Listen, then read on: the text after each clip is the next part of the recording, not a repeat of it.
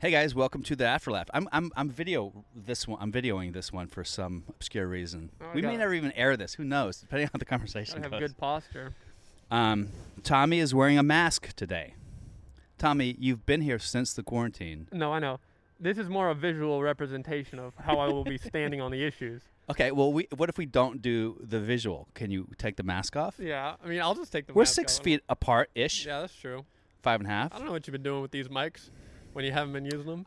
They've just been sitting. Look, if there's coronavirus in the mics, it's been in that thing for a month now, unused. So Oh, a plastic crate. doesn't stay that long. You're fine. I Just promise. like they use in hospitals to keep tell you things what. clean. I tell you what, if you get coronavirus, I'll pay for your hospital bills. How's that?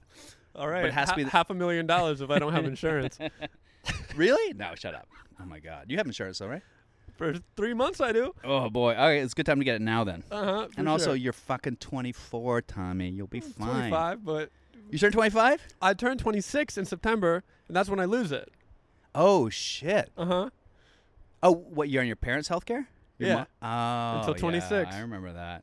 Thank you, Obama. Anyway, man, it's been a month since we've talked. The world is in chaos. Everybody is always asking me, like, how you doing? And I'll be like, I mean, I'm fine, but things are clearly bad. But the world is bad. Things are bad. Let's lead with that. Things are bad. I'm fine. Things are bad. Things are bad. Okay, so why do you think things are bad? Because I also have a different idea, which is this. When you get a facial, right, Okay. all your blackheads get flushed to the surface so you can pick them out. So this shit Interesting. existed already. It's not like it didn't exist. It existed in a much more covert and subtle form, and now it's all out. And So I think that's good. You see 2020 as skin exfoliation. Yeah. I We're mean- microdermabrasion right now. I think if we get results from things like the Black Lives Matter protests, absolutely a good thing. That would be awesome. Well, we're to get al- political progress. Well, We haven't gotten much other than people leaving their jobs as cartoons. But that's something. Barely. No one asked for that. Oh, you mean like Jenny Slate, like losing her? But also Or- all the Simpsons or characters are going to be voiced by... Allison Brie leaving. No. Not leaving. BoJack Horseman is over. Yeah. Right? She apologized for playing a character in a show that's already over. Was and- she a cat or something? No, she's supposedly an Asian character. I barely even knew that. But was it an Asian cat? No, it's a human, but Oh, it's a there's- show full of animals. Yeah. And did- she's not giving any of the money back. She's like, whoopsie, Oh, why yeah. are you chiming in? Because it's called virtue signaling, Tommy. You got to let people know how moral you are. I know the show's over, but I'm so sorry. I don't remember anyone BoJack Horseman that wasn't an animal.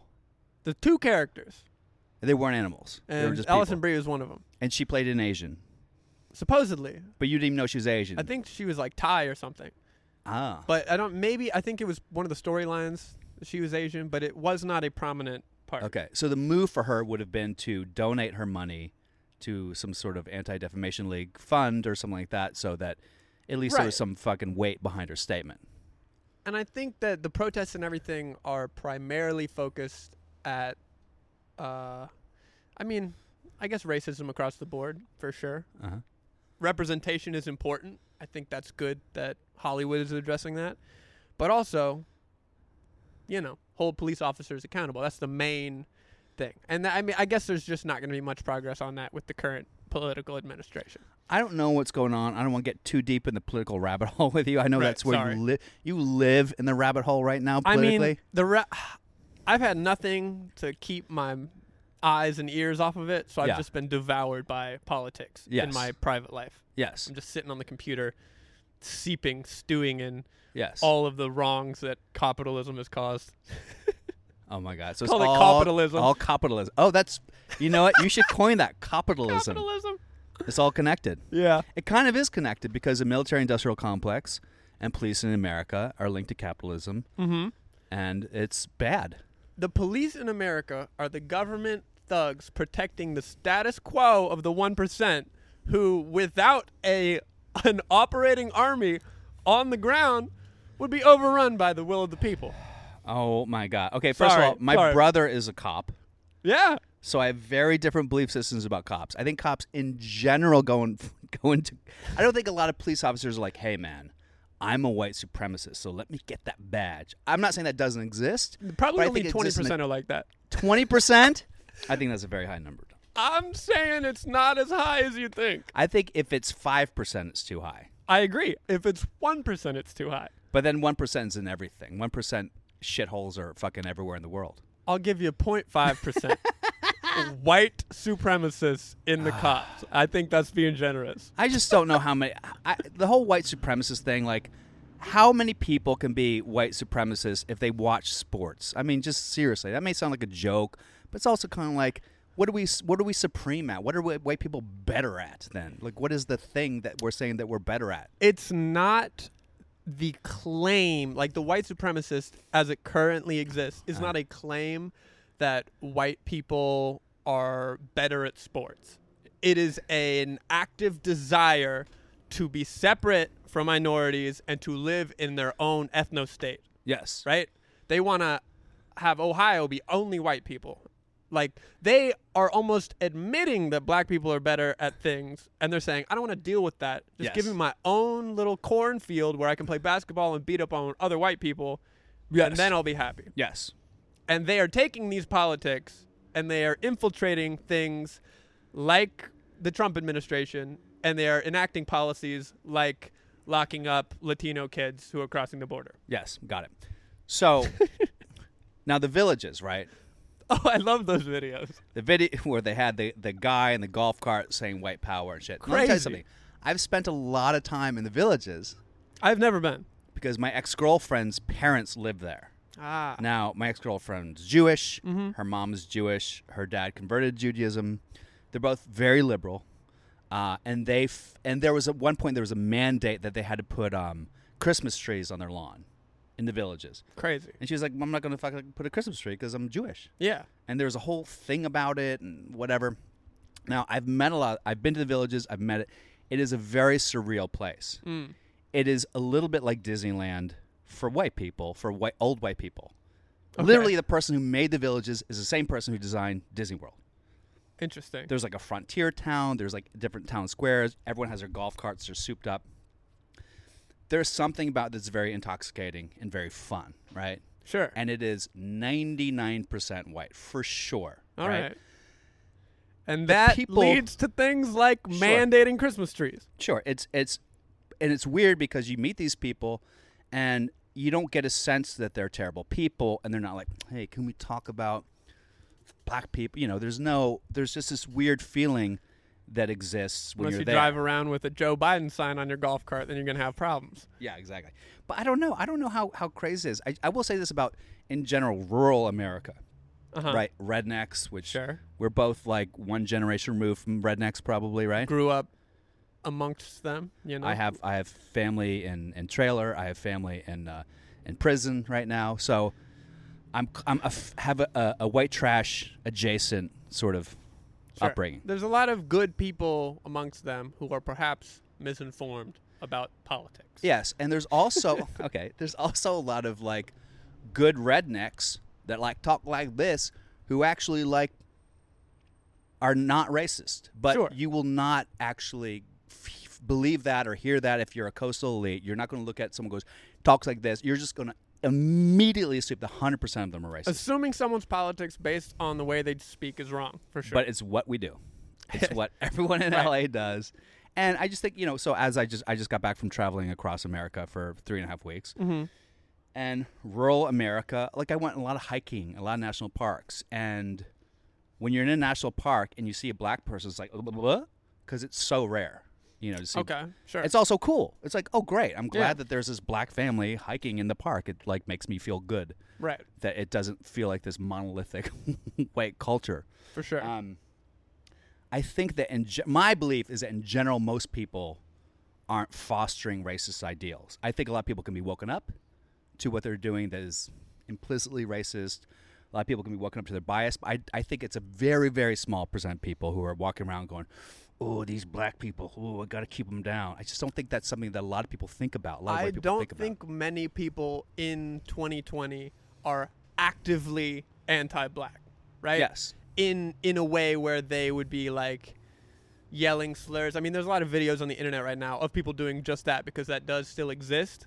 But I don't think most people are going out of their way to harass black people. But I do think that there is a lot of passive racism. There is a lot of racism that we don't see, and it comes in things like inherent bias, maybe when you're like at a job interview, or systemic racism in the way black people are being policed. Yes. Yeah. I get that. And that's, look, we could talk all day about that, obviously. That is the battle of today. Racism. Well, I mean, W.E. Du Bois. Racism. W.E. Du Bois said that the problem with the 21st century is a problem with the color line, right? He said racism was basically the 20th century is defined by that and how to deal with the color line. And the 21st or the 20th? He said the 20th when he wrote this. Okay. But I do think that I watched the documentary on Netflix, LA 92, about the LA riots in 92. Mm-hmm.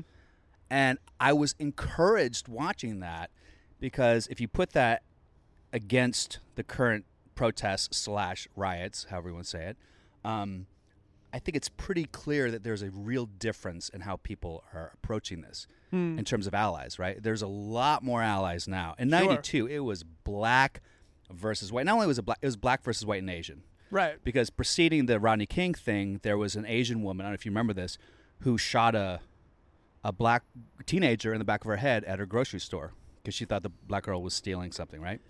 I remember hearing about the Korean snipers on top of their shops who had like guns and assault rifles during the 92 LA protests. But you should watch that because in the documentary, when the cops got off for what they did to Rodney King, right? It's all primary footage of what was happening that day. And what's up? And there was just a lot of black people like, oh shit. He's like, white crackers and Buddhas are going down. I'm gonna fuck up some white people today. It was across the board. A lot of people in South Central were like, the mission and the mandate was to fuck up white people. I don't think that was really the mission and mandate for most people involved. I think it was like the system's fucked, and they were really open to white allies. There were no white allies during LA 92. So there's a difference. A lot has happened in 20 years. Yes. So it's better, right? Mm-hmm. Definitely. And I think it's good that all this stuff is, like I said, like a microdermabrasion. It's all being flushed to the surface. It's being like exposed and rooted out, and I think that's great. I also think that a lot of that is the result of technology, camera phones, the internet, Yeah, because, and this is a tough thing to say, but I'm going to fucking say it. It's not like police brutality has gotten worse. As a matter of fact, I think it's pretty easy to say it's gotten better. But we see it a lot more now. It's much easier to record because the idea that police, like in the 70s, imagine what cops were doing in the 70s before fucking or no 80s accountability. or 90s. I'm sure it was fucking like... And they didn't even have to worry about getting recorded. Nothing. Yeah. Or even if someone complained, like, what are you going to do? I'm sure there was a lot of, what the fuck are you going to do? N-word. I'm sure that was like... Oh, easy. Even in the 90s. For sure. So I think that things are getting better. Did you see North Carolina, my home state, the tape of the cop saying, I can't wait till it's a full-blown race war so we can just start killing these N-words in North Carolina in 2020. When? On the cop radio. Holy shit. Yeah, dude. And that's just like not that uncommon. Yeah. Even in today, Yes, but I will say this. It was more common 20 years ago. It had to be. Of course. Way more common 20 years ago. But and the fact this cop, I'm sure, is fired. Yeah. I'm sure he's maybe going to be charged. Who knows? I mean, he's not going to get charged with anything. Yeah, I guess what can he be charged with? But, yeah, so the good thing is that there is accountability, and these people who are pieces of shit are getting fired. Right. Right? And back in the day, there wasn't. So things are... Some of them are getting fired. Yeah, some are not. 2 of the cops who killed Breonna Taylor still haven't even been fired. Yeah, I don't know. I haven't researched that enough. It sounds like an awful mistake. I don't know how much it was. It's also hard to look at these things and go, you don't want to say, well, that's not racist, because you don't know. It's easier to say that's racist because that's what it looks like, but at the same time, like, I don't know I may know that they showed up to the wrong address and the guy shot at them and they killed this woman. Right. So that's another one of these examples of is like, I think a lot of people look at it and they ask the question, is that actively racist? Yeah. And it may or may not be. Yeah. But you got to ask, is that passively racist. Is that systemically racist, right? Yeah. If they went into a white neighborhood, would they just no-knock barge in and start shooting? Yes. They probably would not. Yes. And if they did that to a white family, would there be consequences?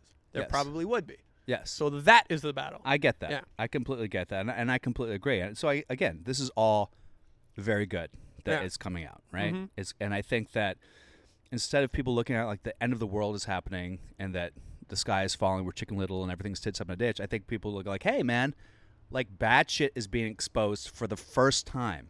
And I think it's great that all Confederate monuments are coming down. I think it's great that schools and names of, like Woodrow Wilson, Princeton, where I went, Woody Woo, they're changed their name because Woodrow Wilson was a fucking piece of shit. He was a horribly racist man. I didn't even know that about. Yeah, and I think that's dub. I think that's great. And I remember when the Teddy Roosevelt statue, and again, this is where you go. Anything you listen to, it depends on. They're going to have a bias and point of view, whether it's liberal or right wing. So when I first heard about the Teddy Roosevelt statue being taken down, I was like, oh, come on, man. Like Teddy Roosevelt, Rob Williams, the night at the museum. How bad can it be? I like Teddy Roosevelt. I don't know that much about him. And, maybe he was a colonialist, but at the same time, like, everyone was a colonialist back then. So, but then you look at the statue and you're like, oh, I get it. Because it's him on top of a horse, and to his right is like a naked Indian, Native American, and to his left is like a naked slave, and he's like on his horse, like above them, and it's a pretty fucking demeaning. Sure. So I was like, oh my god, I can't. And I saw a statue. I was like, okay, that's fair. Right. So I think a lot of that's going on too. I mean, the Abe Lincoln statue is interesting because which Abe Lincoln statue? It's like the Lincoln Monument or a statue of no. Abe Lincoln? It's a statue where he is. It's about the Emancipation Proclamation, and he is in the statue. He is freeing a slave. I think and the slave is on his knees, and it does look like the slave is in a subservient position to Lincoln. He's like sort of deigning his freedom, but at the same time, it was paid for by slaves, and should it be taken down or removed? I don't know. I mean, I think the historical context is important. I also don't know or don't care about the statues that much. Yeah, I think especially statues of Confederate generals should be taken the fuck down. Yes. And especially the Confederate flag should be removed from government buildings for the love of God. And it is, though. It is now.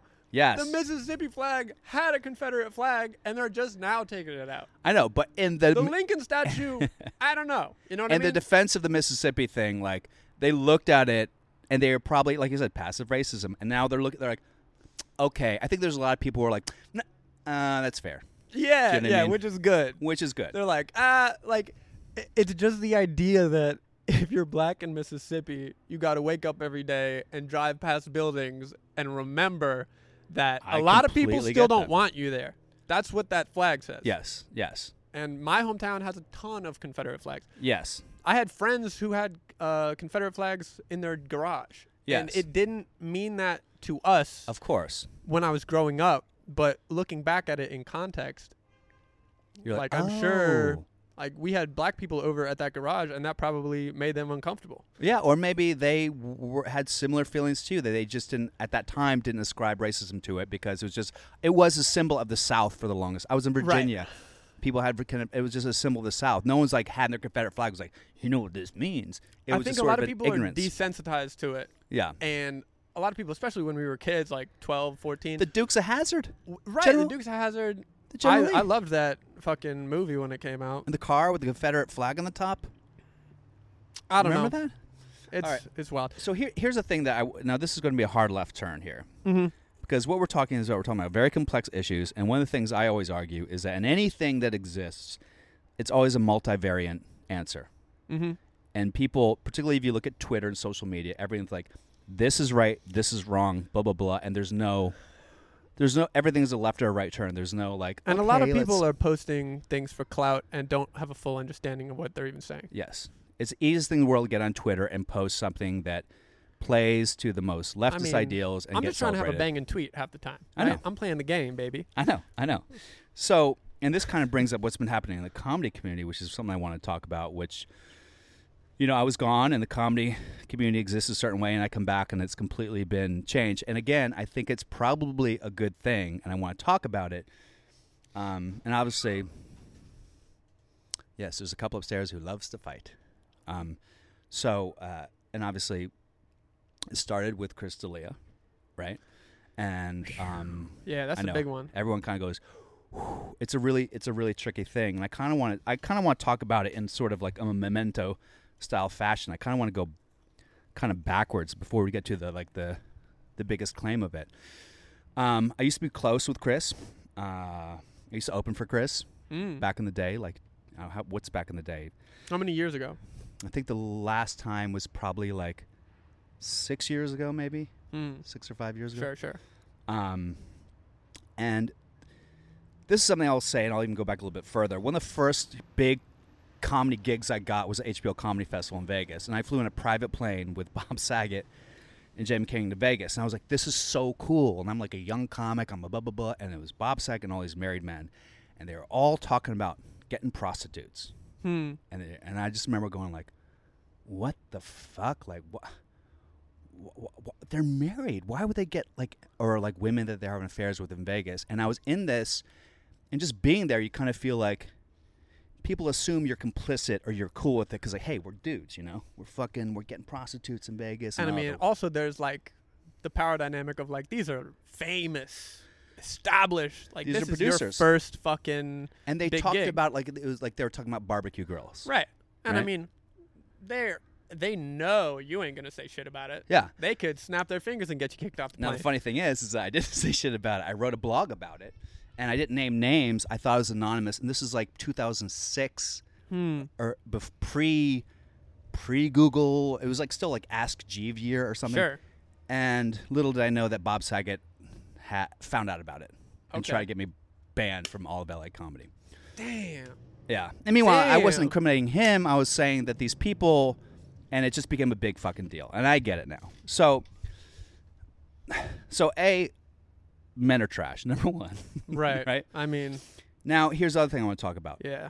the comedy world in general with men and how what's being worshipped or put on a pedestal or what's being kind of respected and revered.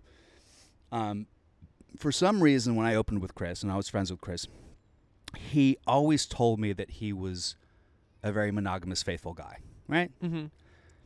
And then I would go out to parties, and people say, "Where do you work?" "Oh, we're at Laugh Factory." "Oh, you know this guy named Chris D'Elia? He's fucking my roommate." I'm like, "Oh, your roommate's Jessica." She's like, "No, my roommate's Susan. What are you talking?" I'm like, you know. Right. So I kept finding situations where Chris was sleeping around, and I got to know him a little bit.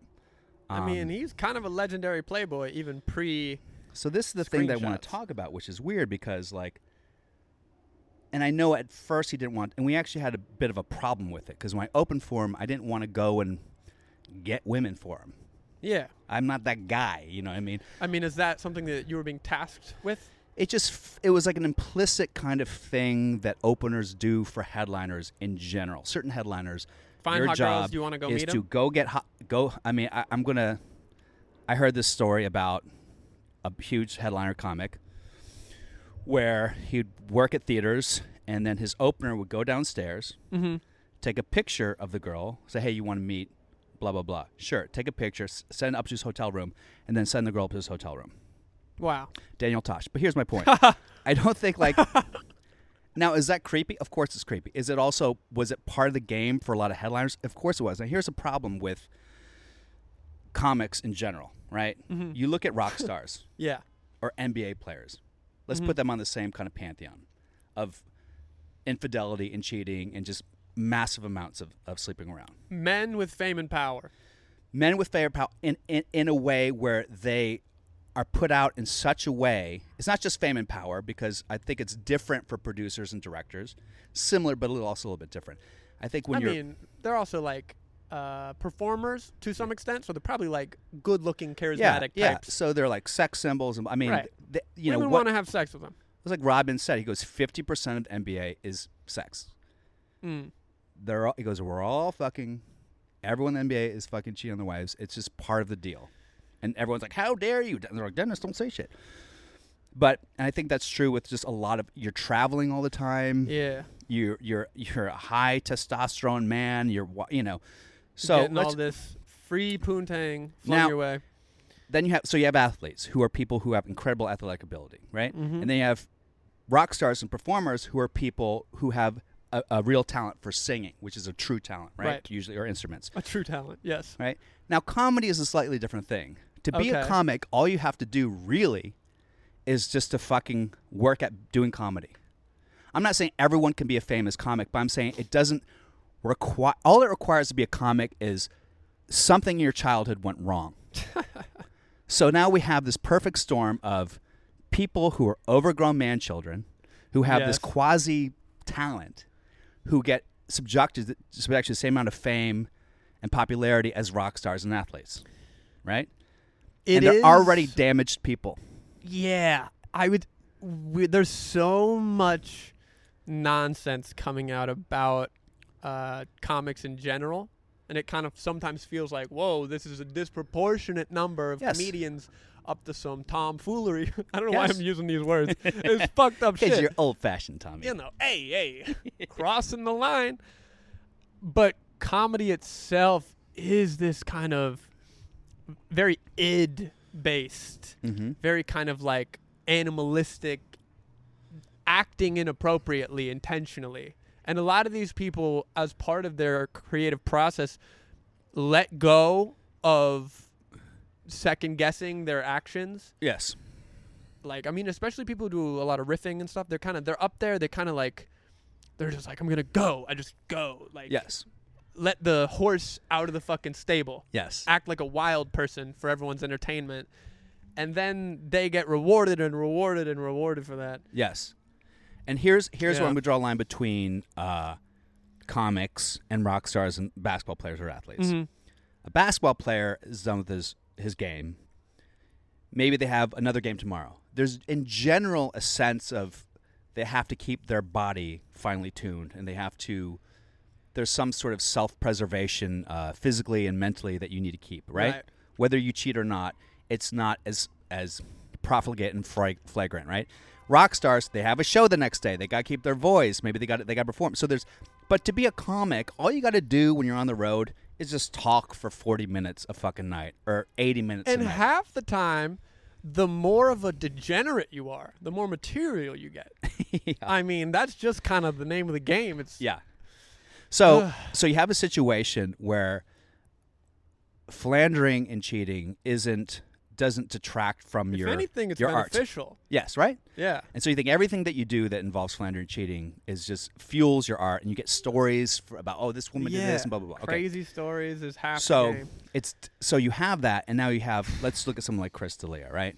So he's 6'2". He's rich, he's famous, he's good looking, and he's funny. Me, who is older, fatter, shorter, poor, not famous, I get, my DMs are fucking full of women looking to fuck. And men. Probably mostly men. And I've had a lot of guys, like, people, like, either come on to me or say shitty things, and I'll respond in kind, like, hey, like the other day, I think I told you this. Someone wrote, hey, blah, blah, blah, nice ass. And I was like, oh, thank you, like with a smiley face and a heart. And then she wrote, my dream is to be a comic and an actor. I said, well, you should take a class. And she goes, well, I'm 11. Now, 11 years old. All right. So, now, she said nice ass? That was opening salvo, was nice ass. Weird. Right? So I kind of go, I should delete this conversation, block this person right away. But then I go, well, what is my obligation as a human being? Right. Is it to be shitty to this person, block them? Nothing was wrong. Yeah. So I didn't respond after that. After she said I'm 11, I just didn't respond. I've had a lot of guys who were like, hey, man, you're a fucking piece of shit. Da, da. And I was like, you want to say it to my face? I'll choke you the fuck out. And I'm like, fine, I'm 14. I'm like, God damn it. God damn. So there's a lot of the age shit is very tricky on social media because you don't know. And when people go, well, you know what an underage girl looks like. No, because in that new show Valley Girl, which is pretty funny. I actually liked it. But the girl who plays the lead, and she plays a 17-year-old lead in the movie. She's 32 in real life. L.A. is a town based on people disguising their age. Every Netflix show, Sex Education, that we talked about before, is people in their early 20s playing 16, 17 years old, right? So in order to have the conversation about Chris D'Elia, we have to accept two ideas, right? We have to accept the possibility that he didn't know. If you don't accept the possibility that he didn't know, then there's no conversation to be had, right? Mm-hmm. If like it's impossible he didn't know, then what can we talk about? I think it's case by case. Yeah. In some of the screenshots, DMs I saw, he was explicitly told that they were underage. And then what did he do after? In the one that I saw, he kept talking to them, and then it was almost like he remembered that they were underage and he cut it off. Yeah. And then in other ones, it seemed like he, with even the slightest bit of investigation, could have discovered, like, some of these people had high school in their Instagram bio or like a cheerleading photo or something that is pretty indicative of being less than 18. Yes. And here's what I'm going to say. And again, it's not like I want to defend Chris, because I think if we're talking about, does Chris D'Elia need help? Yes. Do I think it's for pedophilia? No.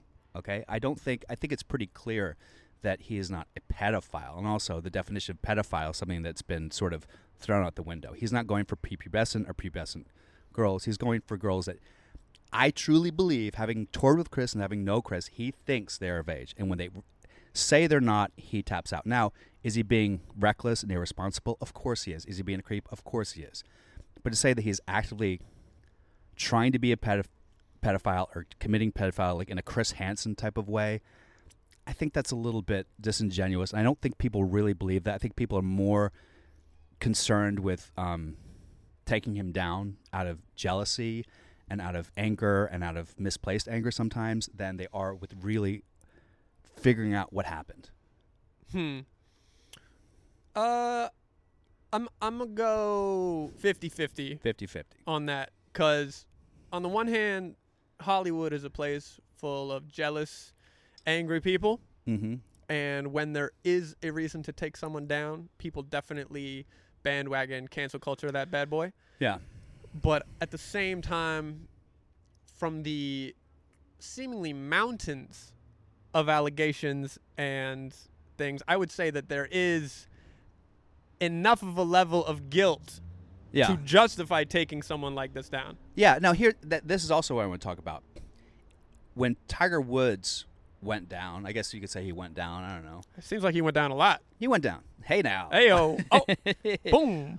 Hey. But that's an example of a married man who just had lots of affairs. Now, is that enough of a reason to publicly shame someone and defame them and knock them off the pedestal? Maybe. Specifically, he appeals.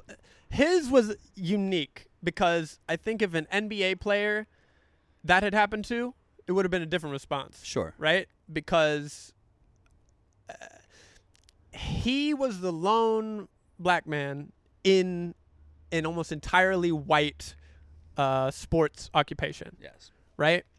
And he is dominating in the sport. Mm-hmm. He's beating all these white people. There is a level of rivalry and resentment. And I mean, golf is probably like the most racist sport. Sure. Easily.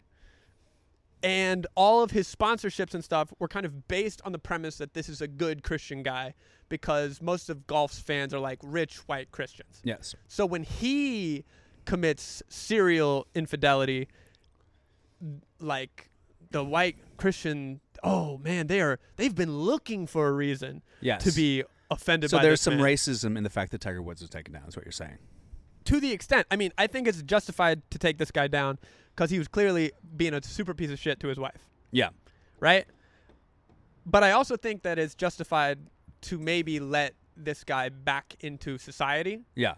Because I think the cheating on your wife, terrible. Cheating on your girlfriend with tons of underage girls, way worse. Yes. Right? Well, here's the thing. And this is, again, I want to go back to what I know about Chris and what I feel about Chris. I think he'll be the first to tell you, too. I mean, I think he's probably on the spectrum, you know. And not in like he, you know, but I think he's probably a little bit on the spectrum. I think a lot of comics are, honestly. I think I might be. What I know about him, too, is he's also incredibly driven in OCD. Yes. Right? And we talked about that. He became a purple belt in jiu-jitsu because he would do jiu-jitsu like 9 hours a day because he was OCD about it. And then when he quit. And then instead of jiu-jitsu, it became comedy. And he became OCD about comedy, which is why he performed like 500 shows a fucking year, and why he became so good, because he was relentless in his work ethic and how he performed, right? Because he is an OCD individual. Now, because he's OCD, I would venture to guess, and I think this is true, is that he's also OCD about a lot of rules that he makes for himself. And it seems to me that he, as creepy as he is, hitting on these women, I think as an OCD human being, he would draw a hard line at the law.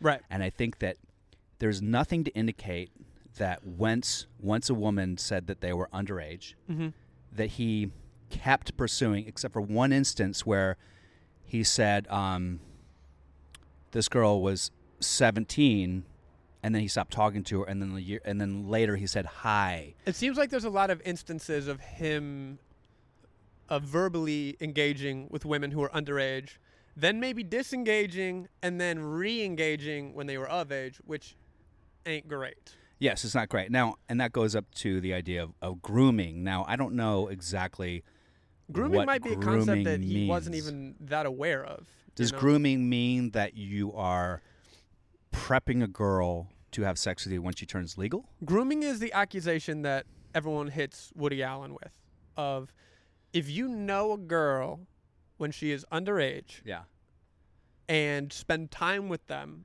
establish a relationship, and then when they become of age, it becomes sexual, that's grooming. That's grooming. Right. Even if that is a coincidence, let's say. It seems a little bit too generous in most cases to say it's a coincidence. So then the idea is that Woody Allen very intentionally was with Soon Yi and said, "Ooh, once she turns 18, I'm gonna fuck her brains out." Is that the idea? Is that good, Woody Allen? I'll give it to you. That is the accusation. Yes. Now, we can never know. Yes. We can never know. But I think in situations like Woody Allen, it's not aided by the fact, all of the surrounding details, right? Yeah. He's, 20 plus years older than this chick. It's his ex-wife's adopted daughter. Details like this do not help old widow's case, Yes, of course. So back to the Chris thing. And this is the thing, because I think it's important, right? Mm-hmm. No one's saying that he isn't creepy. Obviously, I feel bad for all of his ex-girlfriends who are like, wait, 2015, we were living together. 2016, we were like, he's a serial monogamist. And I actually had a conversation with him when I kept hearing about him sleeping with all these women. I said, Chris, why don't you just be single? Yeah. Like, why are you fucking, it's not a problem sleeping around, but you don't do it when you have a girlfriend like that. Like, can't you just be single? Be like Leonardo DiCaprio and be single and just fuck every model you want in L.A. Yeah. With headphones and a blindfold on. So strange. I don't know if any of that's true, but when you hear Leo stories. What's the story? Oh, have you not heard? Okay, this is just a rumor. I don't know if this is true. I don't want to spread information, but I heard stories that Leo will send out a little goon squad to round up the hottest girls in town and be like, "You want to come have sex with Leonardo DiCaprio?" Uh-huh. They say yes. Duh. I would. Yeah, come hit me up. And then they bring him back. They put him in a dark room, like a bedroom. Leo comes in with headphones on, doesn't even talk to him, has sex with him, maybe from doggy style or something, has sex with him, then leaves. And I was like, Jesus, sociopath. He goes all revenant on the pussy and then bounces. So, where did you hear this from? I've heard this from a couple people. Have you heard from women who it's happened to? Because until that's the case, I've heard this from women who've heard it from women who it's happened to. You know how it is. Yeah, game of telephone. So, unless it's a first-hand source, like, oh my God, Tommy, you're not gonna believe what just happened to me. I got blindfold fucked by Leonardo DiCaprio. Blindfold fucked. Yeah. And my thing is how did they even know it was Leonardo DiCaprio? Oh, that's true. That's the creepiest shit I've ever heard. Particularly now in coronavirus, he has a mask and the blindfold. You have no idea who it is. Who is that? Why not just fucking have sex with me and pretend it's Leonardo DiCaprio? Sounds like the same experience. Except I'm probably going to bust in 2 minutes. But then we can blame that on Leonardo DiCaprio, and that's what I'm saying. Yeah. Yeah. So again, what are we getting at? Okay, the comedy world is fucked. The whole time I've been here, I've always amazed how many married men come in with like their stripper models or wherever the fuck it is. They show up at clubs and they're like, talking about their wife on stage. They talk about their wife on stage, and meanwhile, like, who's this girl in the VIP booth staring at you with the fake boobs? Oh, we're just friends. Sure you are. It's actually really funny because I remember, like, literally just a few weeks ago, I think it was my last show at the Laugh Factory, maybe a month, whatever it was. 2 months ago, I guess. Michael Lenoci was talking to someone, and Michael was talking about how he was having a conversation with another comic about touring with Chris and how fun it is and how great it is. I'm sure it's a blast. And the other comic was like, well, it must be crazy with Chris, like all the women. He goes, no, he doesn't do that anymore. He's like settled down. And I remember I just wanted to laugh in his face because I'm like, let's just not. No, I know he had a kid, but like he was. This is why I think it's a good thing, because I think that Chris was in a time in a rut in his brain and his behavior where he was just going to do this until his dick stopped working. He was going to be married, he's going to have a baby, and he was still just going to be one of these guys on the private plane with Bob Saget, just fucking women, carte blanche. And I don't know his relationship with the woman he is having this child with. I mean, it's tough, man. Because, like, on the one hand, I'm tempted to say if you come to an agreement with your wife about that shit, then I guess you can do it. But it's also like, if you're married to someone powerful, successful like that, what choice do you have? Yeah, and of course, you hear so many stories in the NBA about people knowing that their husband cheats, and NFL. Yeah. Like, I know that you and rock stars, and they're like, that's okay as long as... Kevin Hart didn't get away with it. Kevin Hart didn't get away with it, yeah. They fucking ran his name through the mud on some cheating stuff. What's interesting about that is Kevin Hart obviously didn't get canceled for cheating. Right. So the thing, and I actually had a brief exchange with the woman who wrote the article for the LA Times, Amy Kindler, whatever it was, because she reached out to me saying, you might have some information about stuff. And I go, look, I think that if you want to expose the seedy underbelly of the comedy world in LA, that's fair, because I think there's a lot of gross behavior, and I think it is a lot of toxic masculinity, and I think there's a lot of cheating. But that's fine. I said, but if you're going to ascribe the label of pedophile to Chris, right, specifically the label of pedophile, I really hope that you have vetted information and that you're sure, because that's just not a career shortening or career ending. That is like, that'll fuck up your entire life. You know what I mean? So right. I think that rightfully so, if it's true. Yeah, and I said, just make sure that, and we were going back and forth, and once I said that, she stopped communicating with me. And she's looking for the red meat. So that's my point. I think there's a lot of people that are looking for the red meat, and I don't know if you read Chris's sort of his team's response. That TMZ mentality. Yes, of course. And there is a lot of stuff, it's kind of like what happened with the Brett Kavanaugh thing. Like, I wanted Brett Kavanaugh to go down. Obviously, I didn't want like an anti-pro-choice judge. Big time. So when Christine Blasey Ford came forward, I really wanted her stuff to be cogent and dispositive and to prove that he was a piece of shit. But it was very flimsy, and I think anyone can admit that. It just didn't didn't hold water in the way that people wanted it to hold water. That's the tough thing about sexual allegations, is that proving them in a like murder way is just difficult. Yeah. And if you look at the statistics, they're pretty fucked up. Like something like 98% of rapists never even go to jail. Yeah. So it's like, or they're not reported. Yeah. And it's a shame because the ones that do get reported, they don't go to jail. Yeah. And the thing about, so you look at something like Danny Masterson, right, from 70 Show. He's being charged by 3 different women for rape.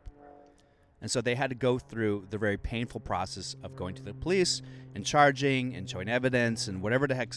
And they had to present legal evidence to a lawyer to do that.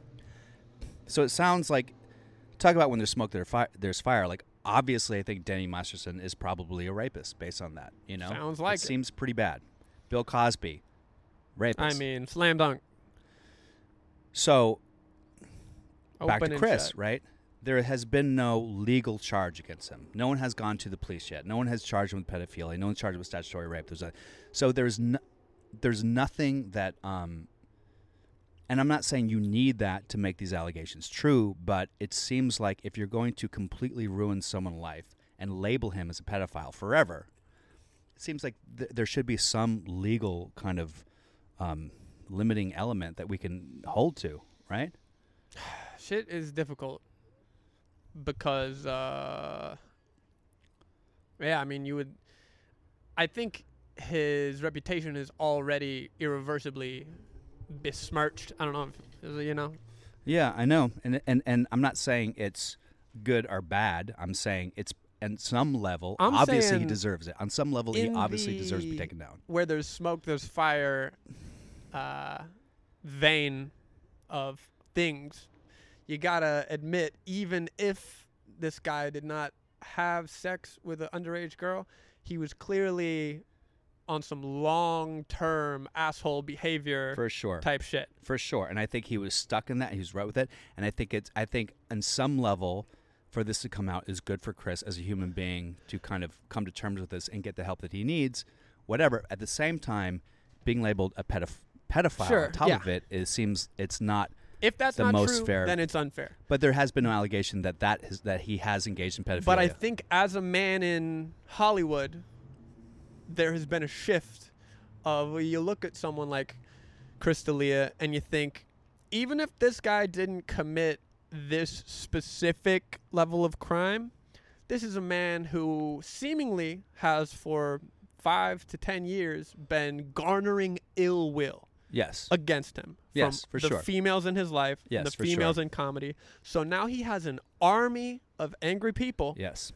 And that was his choice. I agree. And like I said, I've talked about this. I remember one time, and again, I don't want to feel like I'm defending people, but I do work with Jeremy Piven, right? Mm-hmm. And before I worked with Jeremy, I wanted to see what the allegations against him were. Right. And people said, well, there are rape allegations. And there are no rape allegations against Jeremy. And there's definitely nothing legally.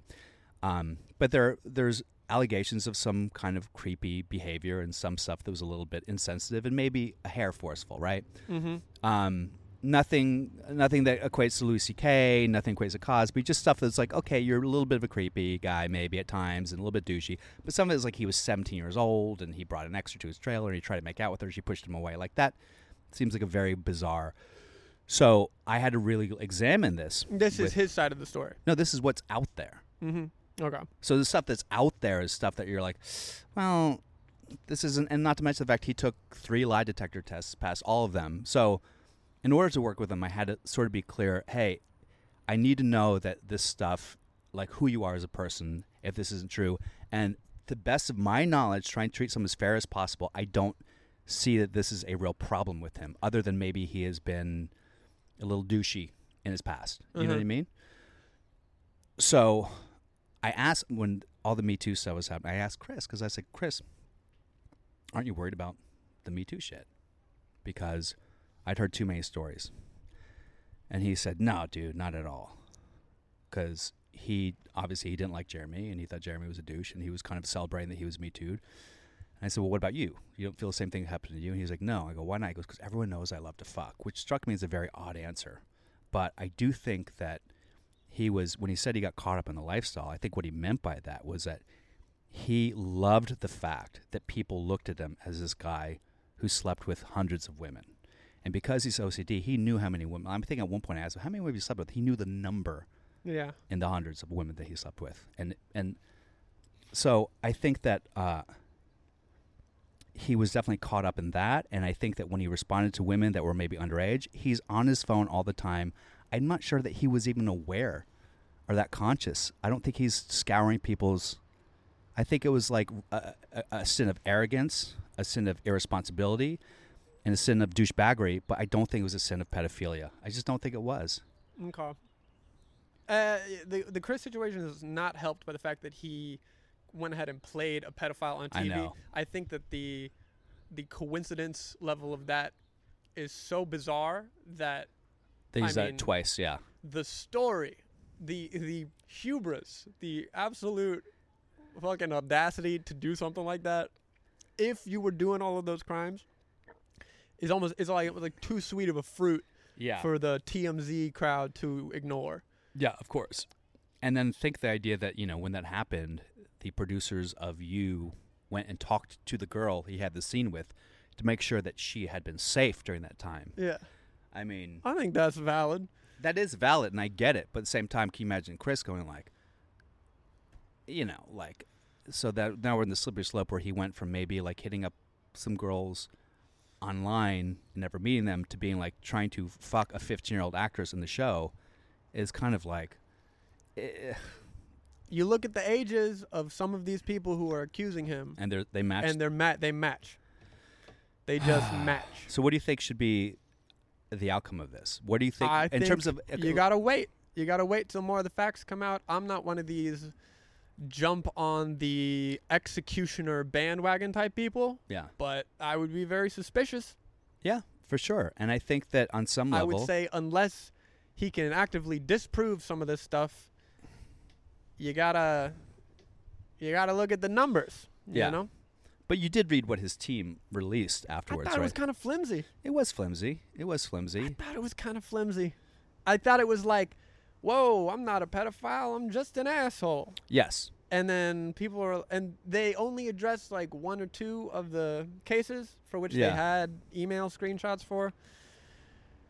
And it just feels like, it definitely feels like to just have everything go back to normal would be letting him off too easy. I agree with that. I don't like cancel culture. I don't like piling on people. I don't like violence in any form, but I think you got to protect women because of course you do. They've been dealing with too much. But do you think the fact that a lot of these women, they presented evidence to the Times that didn't tell the full story and it was very intentional? I mean, I think that's a little. It just bums me out because I'm kind of if you're going to come with this charge, it should be, you should have full integrity with your charge. That's all. If you're going to come with a charge, so if you're a 16-year-old girl and you go and he hits on you, you go, Chris, I'm 16, and then he doesn't contact you again, and then when you're 21, you go, hey, I'm 21 now. You want to fuck? I think that, I know even saying that makes me sound like I'm victim blaming, but at the same time, why not just tell the Times, well, this was the full exchange. Doesn't mean that what he did right, but they caught up. And there's another girl who said, oh my God, he was 17, hitting me. And then he asked her age and she said she was 24. And because there was a question mark about it, he goes, well, she didn't give him a straight answer. It's still enough that if you're someone who really believes that what he's doing is illegal and wrong and immoral, present the full evidence and let people decide. Because there are other two girls who he tried to have a threesome with and he stuck his dick out or whatever, which is gross. They also lied about their ages. They said they were 20 and 22. They ended up being 23 and 25. It's just sort of I get what you want to do, but don't lie just to make your story seem more valid. It's valid anyway. And it bums me out that these girls didn't approach it with full integrity in their accusations. I will grant you that this gives, in a legal sense, someone like Chris plausible deniability from criminal actions, right? Yeah. But I think in a moral sense, and ultimately that's kind of how we have to approach this because there is no lawsuit, right? Yeah. There is no, we're going to put him in jail. It is more of an expose of character. Yes, right? I agree. It is people on the internet saying, this is how this person you have held up as the king of comedy in its current state. Yeah. This is how he behaves, and this is who he really is. Yes. Despite his stage presence. Yes. And so now we have to kind of take account and be like, all right, so plausible deniability on the pedophile label, right? Yeah. But do we still want to support someone who is this creepy? Is living with a woman, having a child with her, and having these conversations. 40, kind of targeting 19, 20 year-old girls. That's the question. Not really caring how old they are, seemingly. Yes, I think without a doubt that it's all, again, him having a kid makes it worse. In the same way that we talked about a lot of the systemic racism, it's good that that's coming out. It's good that there is a form for it. I wish that in the form of which it came out, that everyone was in full integrity, that the accusers were in full integrity, that Chris is in full integrity, then everyone claimed some responsibility, because I think there is some, I was following it, and then I had to stop because it just got too much, and I was following this woman, Simone, and I was in conversation with people about this a lot, because a lot of people will reach out to me about stuff. They're like, should I? There was a comedy booker in New York who was like, I'll give you a spot if you fuck me. That was going on at this place, very popular place in New York, happening all the time. I'm sure that was happening all over. Heard from I'm sure it happened in LA too. I mean, pre-Weinstein, that seems to be like the Hollywood playbook. Yes. So then you have someone like, and this is also a different subject, but like with Jeff Ross. And this is why I think things get very subjective, because Jeff Ross allegedly. To me, that one had more credibility. I mean, that one was. I think wild. that's dispositive. I think it's without a doubt he was 33 and had a relationship with a 15-year-old girl. I think the idea that didn't happen is ridiculous. It definitely happened. And that ain't no flimsy accidental one-night stand. No, that this is like entrenched. And what's crazy about that is this girl, when she was 15, obviously there are adults in the room who saw this happening, and she named her them. father. Her father? Yeah. Who's that creepy manager? Barry Katz. The lady at the comedy club, Gina Savage, who introduced them. I mean, so their names have been discussed during this accusation, and they have not come forward with a denial. And I think that the difference between the Jeff Ross thing and the D'Elia thing is that for whatever reason, Jeff Ross hasn't incurred the same amount of ill will that Chris D'Elia has, and I don't know really what that's about. Other than Chris is very kind of like closed off. He's not as social as Jeff. He's kind of in his own world. And people wanted to take him down more than Jeff. Because if people wanted to take down Jeff as much as they want to take down D'Elia, he'd be done. And for some reason, I feel like Jeff Ross is not. You don't think so? I think it's, he hasn't lost any shows or specials or been fired, or Comedy Central hasn't removed episodes from him.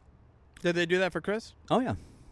I wasn't really following the. Well, what's weird about the Chris thing is Hulu, whatever, Netflix, Showtime maybe, Comedy Central, they all removed his Workaholics episode where he played a pedophile. Now, I don't know what the statement is you're saying with that.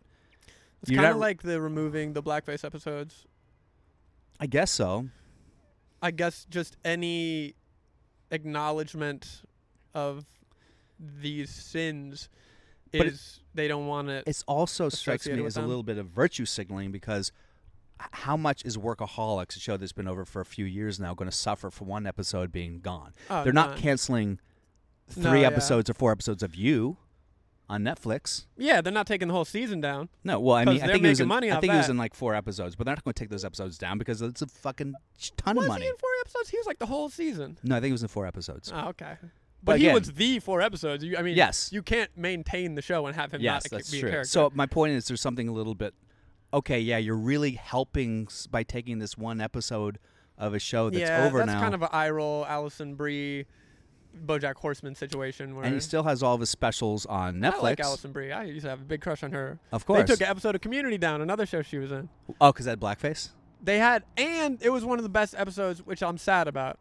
Dungeons and Dragons. That's like one of their iconic episodes. What happened in it? Chang is playing a dark elf, which is like a fantasy character, and he paints his face all like very, very dark navy blue and gives himself ears. Yeah. But because I think they might have made a blackface joke about him as a dark elf, so it was too close. What do you think about that? What do you think about the blackface stuff in general? Because I know Adam Carolla has a very particular take, and his take is, look, there's blackface historically, and then there's someone trying to do as spot on an impersonation as they can do. If you're going to do an impersonation of Chris Rock and you're not going to do blackface, then you just, so what you're saying is like a white person cannot do any impersonations of a black person. Yeah. Which I think is fair, but to say that Jimmy Kimmel was actually engaging quote unquote blackface also seems a little bit like, well, was he really, or was he just was Jimmy Fallon just trying to do an impersonation of his friend Chris? I mean, I think my point is this, whatever the case may be, they should be forgiven and let off the hook and go, okay, I get it now, that was a big mistake, but they shouldn't lose their TV shows. They shouldn't lose their TV shows. Yeah, but there's been petitions to try to get that happen. You know what I mean? Jimmy Fallon, he had to apologize. Then everyone was like, okay. All right. Yeah. I mean, Jimmy Kimmel still had a show. These are still famous, successful people. It was just a bump in the road for them. Yes. I don't necessarily feel all that bad.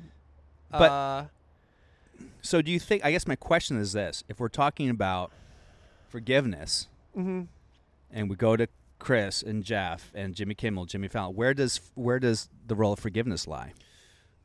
Is there forgiveness for Chris? Is there forgiveness for Jeff? Is there and what constitutes forgiveness? It's tricky. I feel like I am not in a position to give forgiveness. Of course, yeah. Right? I don't feel like for whatever reason, be it my my makeup of classes, gender, race, whatever, or like I was not involved in these crimes. Yeah. So I don't know if I can forgive them. I think time will tell what society makes of it all. Yeah. But as an individual, I kind of look at that and say, yeesh. It does, to your point of like, Chris was kind of the king of LA comedy. For sure. For the moment. Yeah. Who's bigger than Chris D'Elia? No. And he was also, I mean, let's be honest. Joe Rogan maybe? Yeah. But Chris was like. Chris was the guy, rock the star. comic guy. He was the rock star of Rogan LA had comedy. the clout and the influence. Right? Yes. But no one was saying like he's the funniest yes. dude who's melting. And he wasn't like night. the sex symbol of right, the comedy right. world. Chris he's was older. the sex symbol of the comedy world. For he sure. really was, which pissed off a lot of people. Similar to how Louis was. But Louis was never the sex symbol. Louis was never a sex symbol, but he was the guy. He was the guy, yes. And he was the guy, had all the attention, and had society's respect. Yeah, and here's what's weird about, again, back to the idea of who gets offended, who doesn't get offended, is a lot of people originally were defending Louis. A lot of people, a lot of his openers and women. I mean, even if you go back on Twitter, you see a lot of people defending him. A lot of people have been defending Uncle Joey. I mean, almost all of his openers have come forward and defended him, and he seems like he's going to be fine. I get that more than the Chris thing. The people defending him? Yeah. Yeah. Because it's like, I mean, Joey Diaz that's a tricky one, because, like, you look at that statement that got released on the podcast. It's gross. Heinous. Yeah. Unforgivable. Yeah. But if it's a joke, is it unforgivable? If he's literally joking about it. It's tough with people like, first of all, Theo Von didn't do anything wrong. But you look at his comedy style. Yeah. Which is kind of like absurdist storytelling. Yeah. Where, I mean, you listen to Theo Von tell stories and there's clearly like made up details. Yeah. And there's like exaggerations constantly. Yeah. So you wouldn't take like a Theo Von story verbatim and then accuse him of something like that factually. I think Joey Diaz is a similar performer where he kind of like hyper descriptive. Yeah. Right?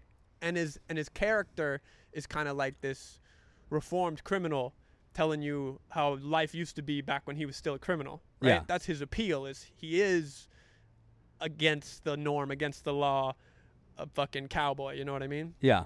So I listened to a Joey Diaz story and I'm like, I doubt its validity to the letter. Yeah. Right? I think there were 20 women who blew him to get spots in the belly room of all places. I don't hold individual statements against him when he's in this flying improv-y bit mode. Yes. Trying to get a laugh. Because he's like, I just know what it feels like to be in that comedy space where you're riffing off the cuff and you're just trying to get the laugh. You're trying to hit the nerve. But I also think that what he said in that particular clip is like, it felt authentic. It did. I mean, the Brian Williams shit. You remember that? Well, Brian Williams talked about Brad Williams, not Brian. Oh Williams. yeah, we talked about and where he goes, he basically I was admitted kidding to rape, and then he was like, it was a joke. It feels similar to that. Yes, I agree. And because they both said that didn't happen. I'm joking, right? I don't know if Joey Diaz. I think Joey Diaz said, "Suck my dick, you fucking losers." But that's the other thing about him is his fan base doesn't give a shit. It's kind of like Portnoy, Barstool. Yeah. They were like, "You're racist." He said, "I'm uncancelable." Yeah. So like that seems to be the two paths. Now Joey Diaz seems to have chosen the path of, I'm going to double down. Yeah. I'm not going to apologize for shit, and my fan base will still be here and suck my dick. And it's funny. And that seems to be one, and that is the path that Louis has had to pick too, because they're not going to be accepted by the politically correct mainstream anymore. Yes. anymore. Yeah, it's true. So it's kind of like if you want to be part of the politically correct mainstream, you have to cut ties with people who are gone down the dark path or whatever you want to call it. Tough. I don't know what the answers are. Yes. And by the way, I want to say this because I don't feel like I'm defending Chris as much as I'm saying no one's going to defend pedophilia or grooming. That's ridiculous. I would never say that. I do think that a human being does have the ability to defend themselves when a Twitter mom is after them. And his defense, you can at least, if you're open to the possibility that he wasn't actively trying to commit acts of pedophilia, you have to be open to the possibility of forgiveness to a degree. As creepy as he is. Because at the end of the day, we're comics. We're not politicians. We're not running for president. We're comics. Right. And comics are a group of fucking creeps across the board. Yeah. You just can't say that. I mean, look, back to Jeff Ross. Like, his girlfriend went on Twitter, goes like, I've known him for 2 years. He's an amazing guy, and I know this stuff isn't true. And it took everything in my power to be like, oh, well, should I tell that to the girl who fucked him last month that I know? I mean, you know what I mean? It's like, yeah. Let's not pretend like we're not creeps. I mean, I'm not saying you're a creep, and I try to be as less creepy as possible. But there are uncreepy comedians. There sure are. I think that is the point. I don't think that only women should have control of all of comedy. Yeah. Right? Right now, obviously, it's kind of inverted. Yeah. Men have the surplus of control. Yes. But I think that the critique of women, the critique of comedy, is that there are a lot of non-creepy comics, and maybe we should be celebrating them instead of celebrating the creepy ones, because it seems like the creepy ones are the ones who are winning now.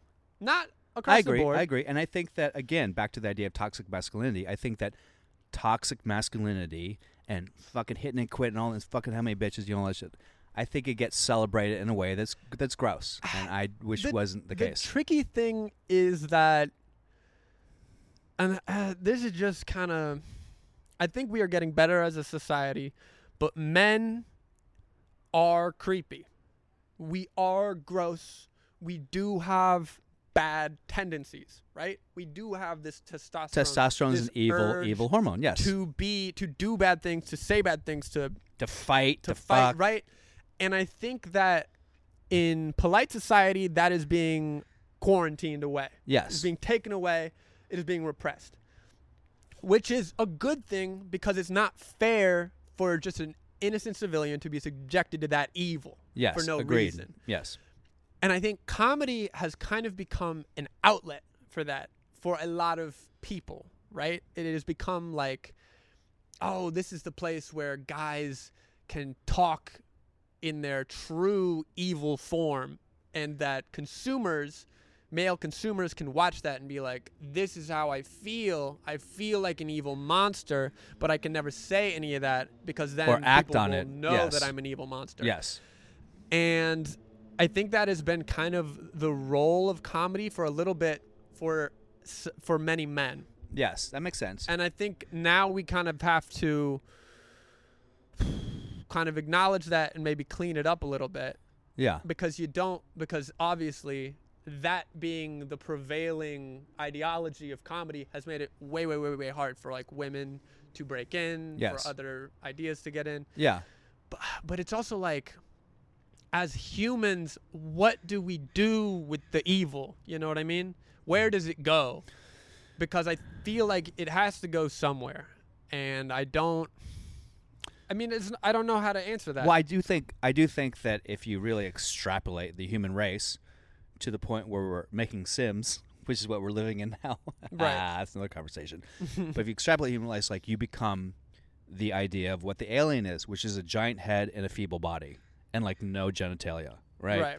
So we are evolving from our all id, all testosterone caveman Neanderthal days into a much more androgynous, cerebral being. Right. That is the tendency of mankind, and that's good because it should be less. The natural shift. Less warlike, less bellicose. Will be less war. As shitty as the world is now, it's much less warlike than it is Big time. Back in which is part of the reason why I have a problem with a lot of this stuff that is going on about destroying America. It's like, well, colonialism, and look at what they did to the Indians, and look what Columbus, and like, yeah, that sucks. Guess what? That's what was for dinner in the fucking 1500s. That was the entire fucking world. You know what I mean? I think judging the actions of 500 years ago through a purely modern lens is ridiculous. But I also think that it is good to... I think it is also, in the same phrase, okay to condemn those things. Sure, of course. It's okay to say that all of that was bad and wrong. Yes. Right? Like, I think some of the people, you take their argument at face value and you're like, are you defending eating people? You know what I mean? Like, what? Is this the hill you want to die on? Yes. Hey, leave the statue of the penis eater guy who fucking chopped off dudes' penises and cooked them up like sausages. And you're like, okay, that's, I mean, Is that what Columbus did? No. Oh, okay. But I'm just thinking of like all the heinous crimes. The penis dude was out there. Yeah, for sure. Right? Like, yeah. There's one dude there are out statues there, of people. I like the ears. You know? There are statues of people out there who are utter pieces of monsters. shit. And I don't think I think obviously that behavior made more sense in the time. Yeah. But that doesn't mean that we have to celebrate it now. Of course. When I completely get that. Is other, but I also think like taking like the dude who invented the light bulb, like, oh, right? Fuck the light bulb because he was also a piece of shit. Right? Yeah. I think you got to take the good with the bad. Maybe put a statue of a light bulb up there instead of the guy. It's people are multifaceted. Yeah. Yin and yang, you know? People are pieces of shit. And I think that sometimes for someone like Chris, he becomes a scapegoat for just men writ large and toxic masculinity writ large and what is happening in culture writ large. He becomes a symbol. He becomes a symbol for Louis that. was a symbol. Louis was a symbol, yeah. Mm-hmm. For exploiting power imbalances and power dynamics and using your power and charisma to exert influence on people who are more vulnerable. That's awful thing, you know? So that's what he should be sort of And I think held a lot against. of the guys defending things like Louis are looking at the evil within their own hearts. Yeah.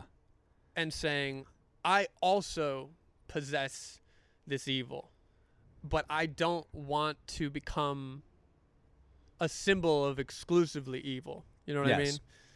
A lot of the There's guys a lot of the saying ladies case by that protest case. too much, and by lady I mean men. There are a lot of people protesting too much. I think the unnecessary defense of foul behavior is kind of like you throw a rock into a pack of dogs, so the dog who yelps yes is the one that got hit, you know? Well, that's part of the reason why I wanted to. Like I don't outwardly defend things. Yeah. Part of the reason why I wanted to talk about this because I was getting a little annoyed at all these comics and all these male comics who I know are fucking creepy as fuck. Yeah, they're creepy. jumping on. One of them I co-headlined with in Arizona, and a female friend of mine wouldn't come to the show because she said this co-headliner tried to rape her. Now, Jesus Christ. I addressed that, and he has come forward against Chris and like hardcore, and I'm like, motherfucker, like you cannot be the white knight. But no one's coming against him. But I know this. So and there are other comics who's just like being all pearl clutchy. I can't believe. And like, motherfucker, I know how creepy you are. What are you doing? You're a fucking creep, okay? And it just seems a shame that no one wants to have a nuanced, multivariant conversation about what's going on with Chris, as opposed to just like, he's a pedophile. Fuck him. He should go to jail. It's tricky. I mean, everyone wants to defend their career. I mean, Hollywood, everything is so fucking hard. Like, I wouldn't even work with Jeremy Piven, to be honest. I get that. I think that is a mistake for you to be doing. But I also understand that Hollywood is fucking hard, and you take work where you can get it. But also, don't you think that like if I work with Jeremy and I had a conversation with Jeremy and I'm on the road with Jeremy and I don't see anything close to what I've heard about, I mean, like, is it just because I'm trying to make sure that I don't get canceled by association, or is it like I feel like people should be given somewhat of the benefit of the doubt? I don't know, you know. It's and like tricky. I said, I read the accusations, and I really weighed like how I was like, man, what is this about, dude? I'm not going to work with you until I really know. Because the truth is, the accusations could come against anyone. Accusations could come against me, and I know how fucking completely uncreepy I am. I mean, maybe I'm a little bit creepy, but I know that I've never done anything that involves that, makes consent an issue. I know that age has never been an issue. Yeah, those are the two main things. I know I've never assaulted anyone. So, but if someone wanted to say, "Hey, look at the douchey things he fucking wrote to me," is that possible? Of course, that's possible in my lifetime. Sure. I think anytime you become sexual with someone, especially in like a written form, you are kind of being like you're opening yourself up for criticism, for screenshotting. Yes. And I don't like the fact that you can just publicly, everything is so like there's a record of every time you flirt now, essentially, because the game is all online. Yes. So, I told a girl that she was hot, and then Nikki Glazer said, "Don't be trying to hit on girls that you want to work with." Was she a comic? Yeah. Yeah. And I said, and the reason I said she was hot was based on my own personal relationship with her, and how she felt she wasn't hot, and I wanted to make her feel better. And was I flirting? Sure. Is calling a girl hot, is that something that should be? I don't know. I mean, I won't do it ever again. I will never comment on anyone's looks ever again. You can comment on people's. I think, like, context is important. But that's the thing, is context is important, and the context could be appropriate, but then when some shit comes for you, it could be taken out of that context. For sure. So context is important both ways. Yeah. When you're flirting with someone, especially someone who... I mean, the entertainment industry, the line of professionalism is very fluid. Particularly in comedy. It's very dotted. So, and a lot of female comics are very hot, and they flirt with you. And then you got to be like... yeah. And I'd like to think that there's nothing out there that could ever take me down, but who the fuck knows? You know what I mean? Who the fuck knows if 10 years ago there's an unsolicited dick pic 10 years ago. Is that possible? I don't know, maybe. Could have been. I don't think you would get taken down for that, though. Because I'm not famous. Partially that. I think that there is a certain level of understanding from people. I mean, maybe on not Twitter? Maybe not the Twitter mob, but like... But the Twitter mob is dictating how all of culture... I mean, it's starting in Twitter now and then getting to the news from Twitter. As opposed to the other way around.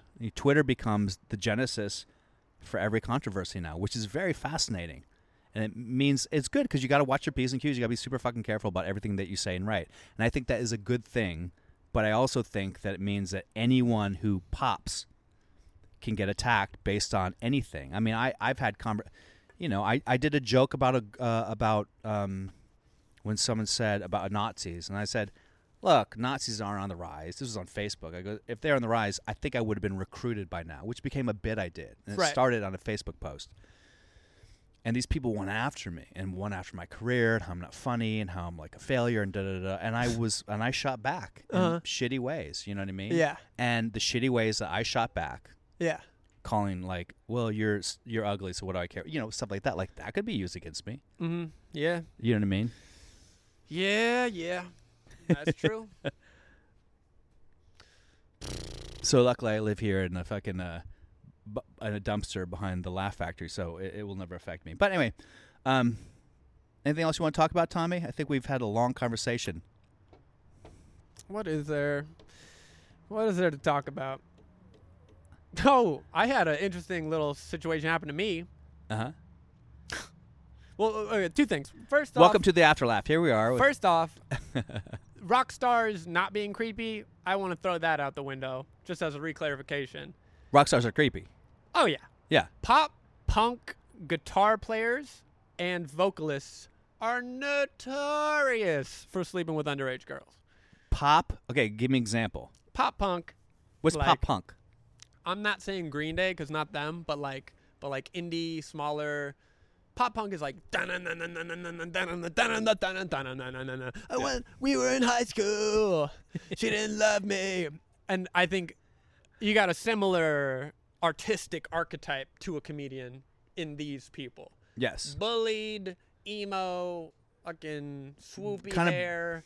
We're nerds, but now aren't. Nobody. I was a nerd. I was bullied. I couldn't play football. I picked up a guitar, and now I'm raging against the machine. And I'm 25, and everyone in the audience is 16. And I'm hooking up with 16-year-old girls on the tour bus. This is a lot of people like this. Names, please. I couldn't really give you names, but it is so prevalent that it is now a meme.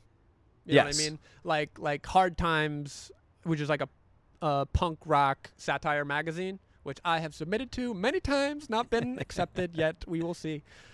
They post jokes about it a lot. Yeah. Because like multiple groups, I wouldn't say like the biggest groups, like your Green Days, your Blink 182s, but like groups in the middle. So I just wanted to clarify that it is kind of like a lot of artists. I mean, I think artists are kind of like sensitive dorkos. Yeah. You know, like who becomes successful in the arts because they were a child prodigy, right? Yes. If you're an artsy person who's not like incredibly handsome and good at sports, odds are you probably didn't have a super sick, popular middle school experience. Yes. You know what I mean? And so I see this perpetuated by women on the internet a lot.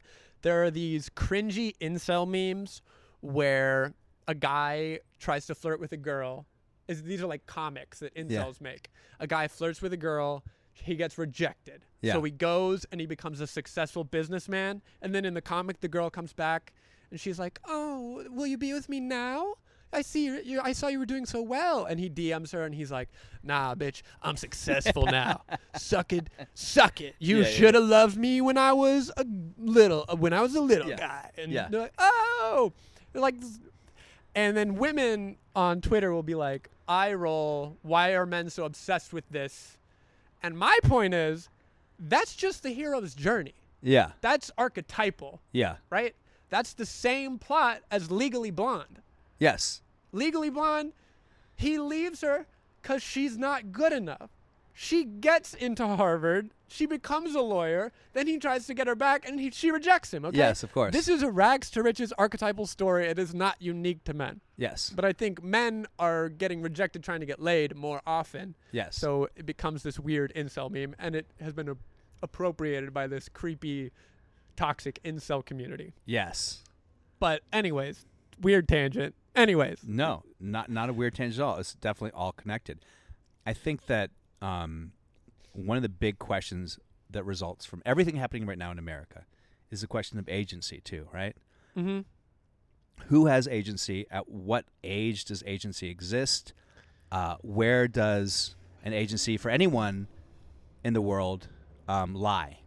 So, if you look at the Black Lives Matter movement, there's a lot of questions about like how much agency Black people have in creating whatever is existing right now, and how much is just them being subjugated to the evil whims of a systemic racist culture, right? Right. And I think it's a fair question to ask. Similar question like women and minorities working in entertainment for all white production staff. Yes. And they have to put up with a lot of stuff because they don't have the agency to speak out without being punished by the industry. Yeah. And so we're talking about young girls. At what age does agency become a factor? Because we all agree that when you're 14, 15, like you don't really have agency to make decisions. Especially over like a 38-year-old world famous celebrity. Right. If you're 17, you probably don't. When you're 18, do you all of a sudden magically have agency about who you are as a human being?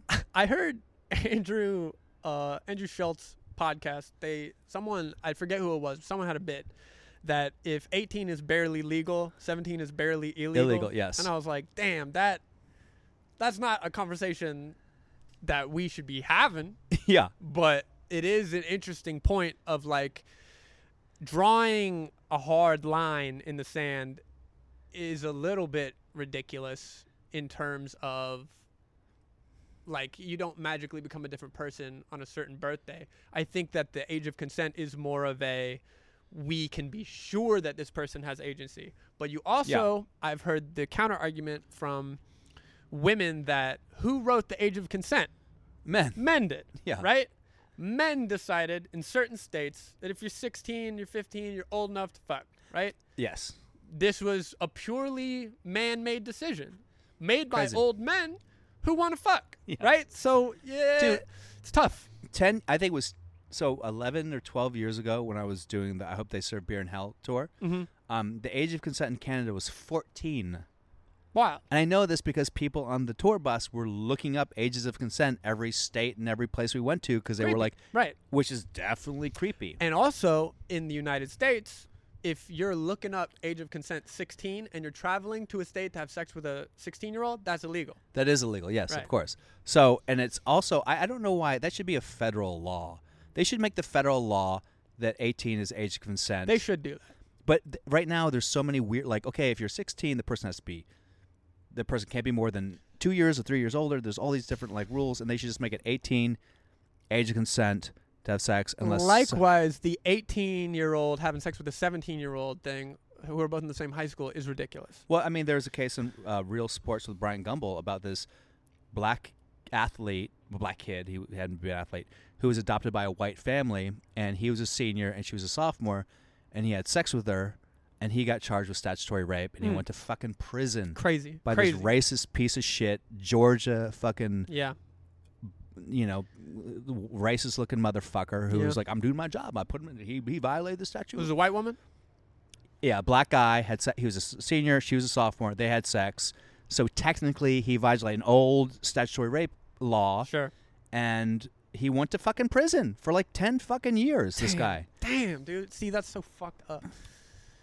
So, so then again, is that racist? Of course it's racist. Of course. He wouldn't have been charged. He wouldn't have been charged for statutory rape that harshly if he was a white guy. 100%. But they're all very like, well, if you're 2 years, there's 15, there's they have all these things just because it's based on the fact that men are fucking creepy and they're trying to fuck younger women. So they have to, like, do all this fucking jump roping around the fact that that's happening. As opposed to just make a federal law. It's fucking 18. So people know. Yeah. I think, that would be a good idea. And that means no one can have sex until they're 18, which is the fucking way it should be. No, yeah. But, it's... But again, if you're 17, you have sex with a 19-year-old, is that fucking... A lot of people are calling... I mean, on Twitter is, like, not necessarily... It's perfect for hypocrites. If you're a hypocrite, perfect for hypocrites. Have fun. A lot of people shitting on the show Big Mouth, calling that like a pedophile show because it sexualizes young kids, but they're cartoons. And also I'm like, I watched the show and I didn't see it like that. I thought it was funny because we are all, to an extent, sexual beings when we're in high school, middle school. I jerked off constantly. Yeah, like, and there's an innocence to it. Yeah. And this is an innocence that should not be preyed upon by these creepy old dudes. Yes. But it should be able to be talked about. It should be able to be talked about in art. Yes. Like middle schooler to middle schooler, the awakening and discovery of all of these awkward sexual things, because it is such an awkward, fucked up time, and it's so embarrassing. Like those traumas, those embarrassing traumas stick with you.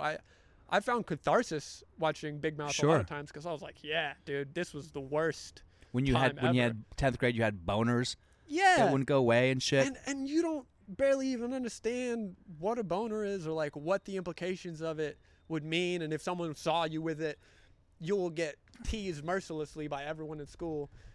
And I think that's, there is like an over protection or an over classification of things as pedophilic.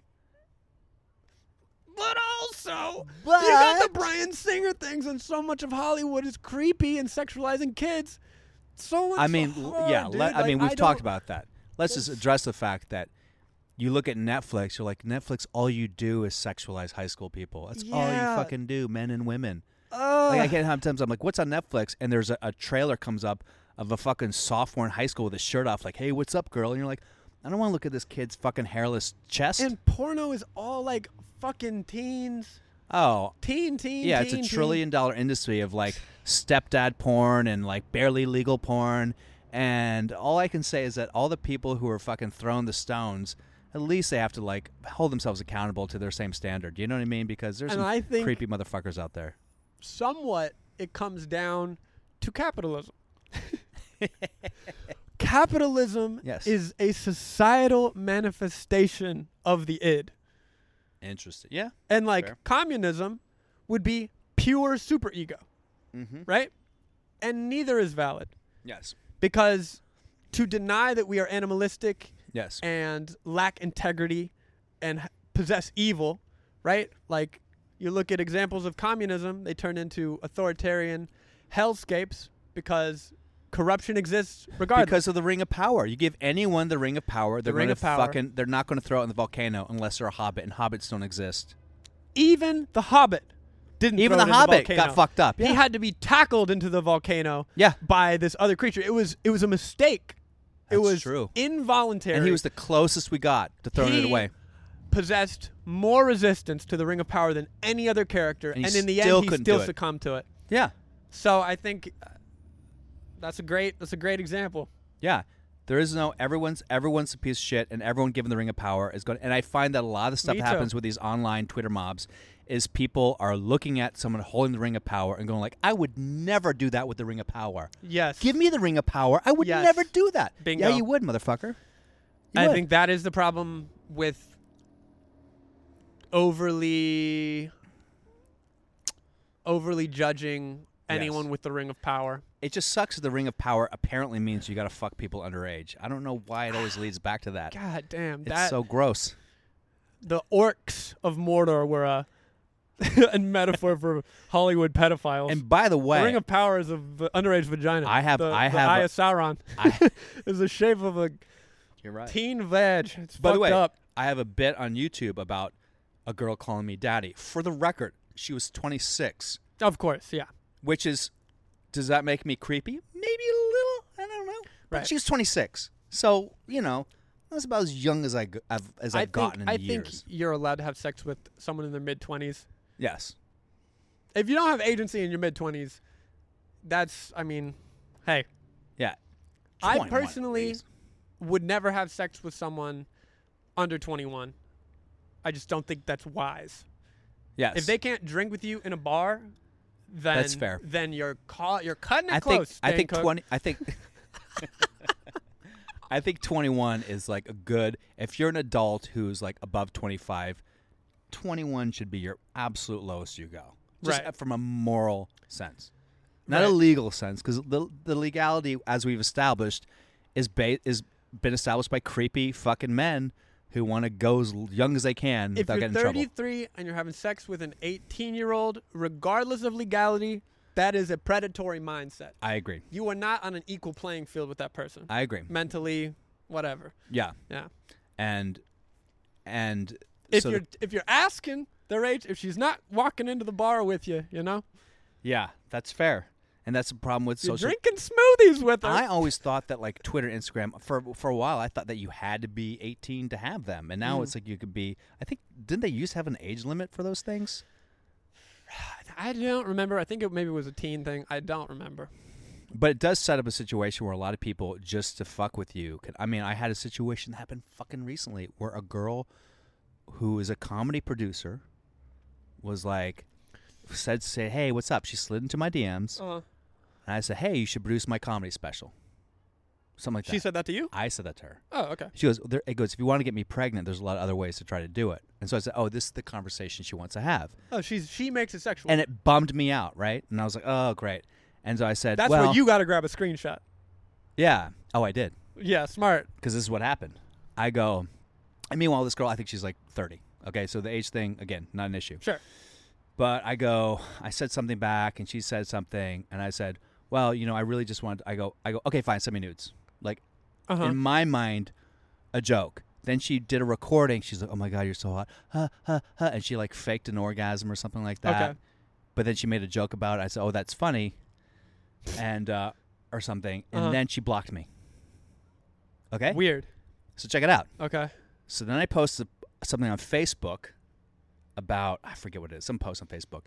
And then a girl who used to work around here at the Laugh Factory comic, She goes, oh, blah, blah, blah. Here you are asking my friend for nudes.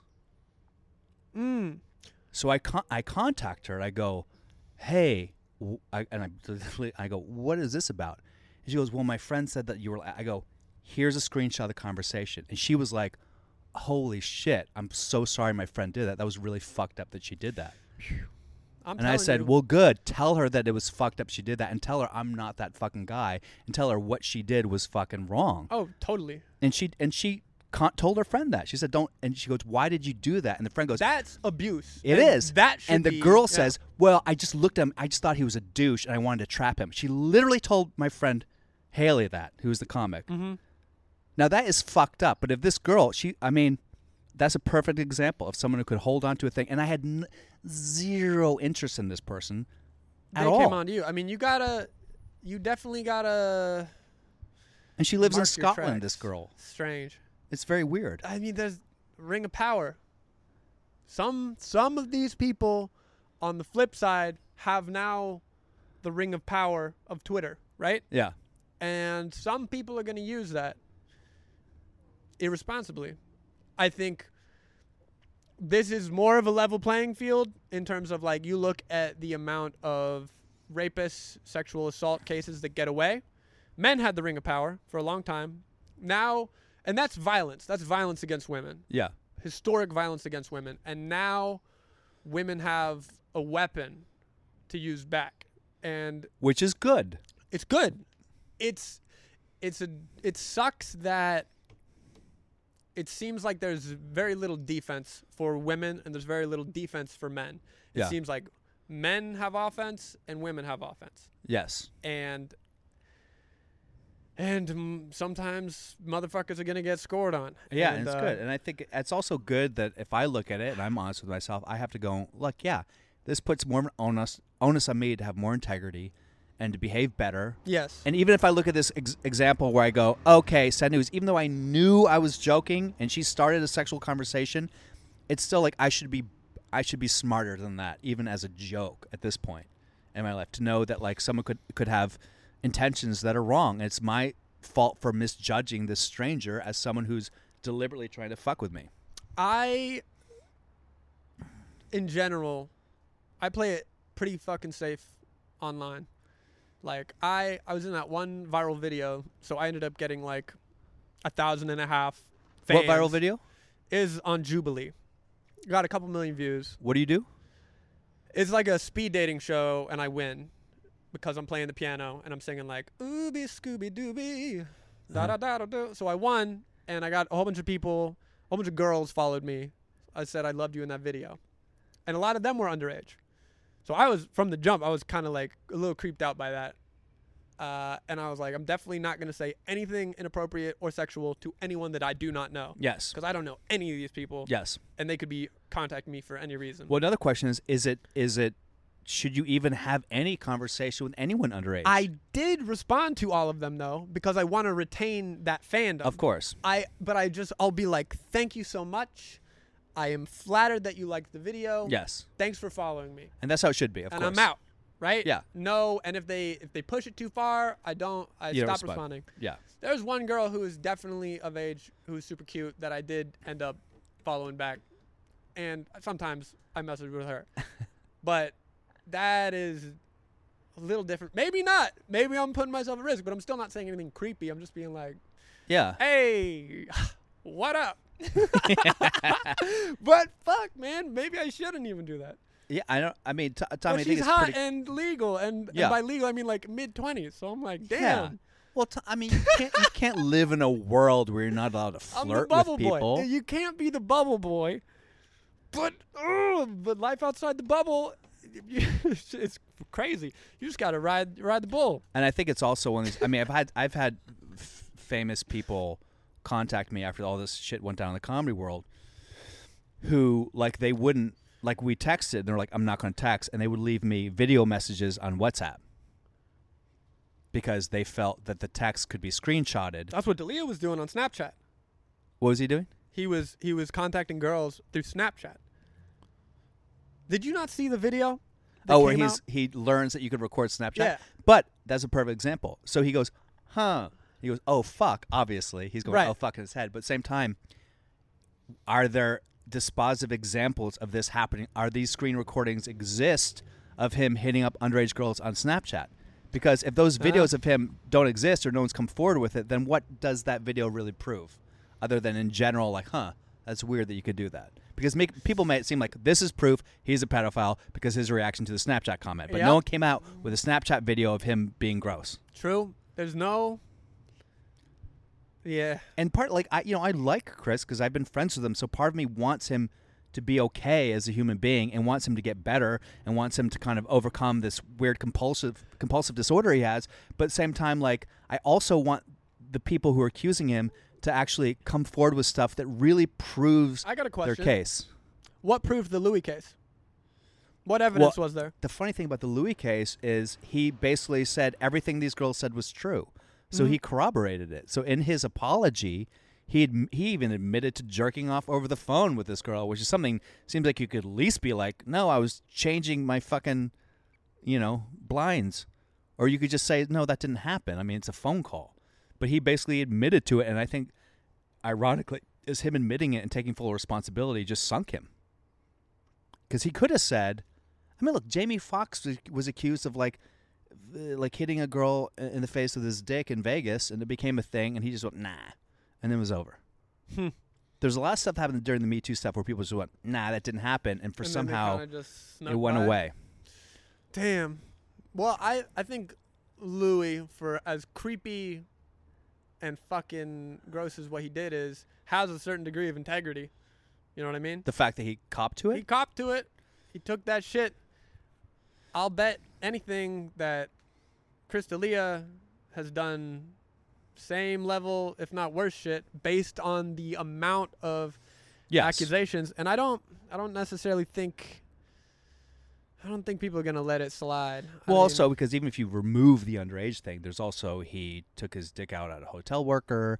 He took his dick out to these other two girls. And, like, that seems like, okay, if you take your dick out without someone asking you. And, look, I got to be honest with you. When I watched the Netflix special and he goes, yo, white guys have to keep their dick in their pants a lot more. Yo, I keep my dick zipped up. I'm like, you're lying, dude. You're fucking lying. Don't tell me you keep your dick zipped in your pants because now your whole act is bullshit. Like, at least be honest. Like, at least say, I try to keep my dick in my pants. Or, in general, don't just say, no, dude, I just fucking, I piss myself. Like, now your whole act's a lie?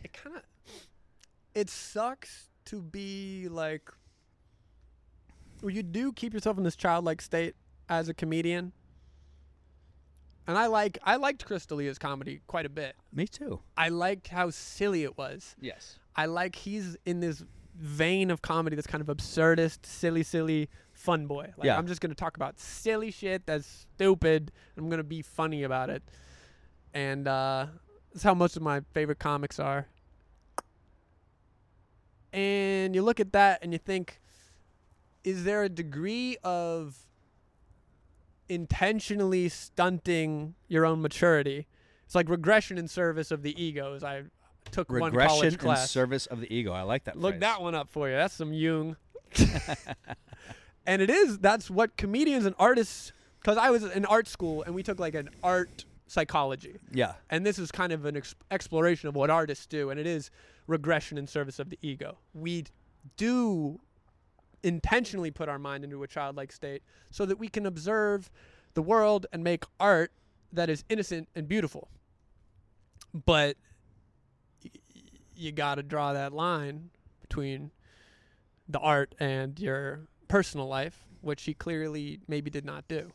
Yeah. Because he's acting like a kid all the time. Yeah, of course. That's what comedians do. We act like we're 18-year-olds up until we're fucking 80. Mel Brooks, still like that. He's still funny. He's pure, and that's what I liked about it. I like, this is a group of adults that aren't so fucking stick up their ass, boring nonsense.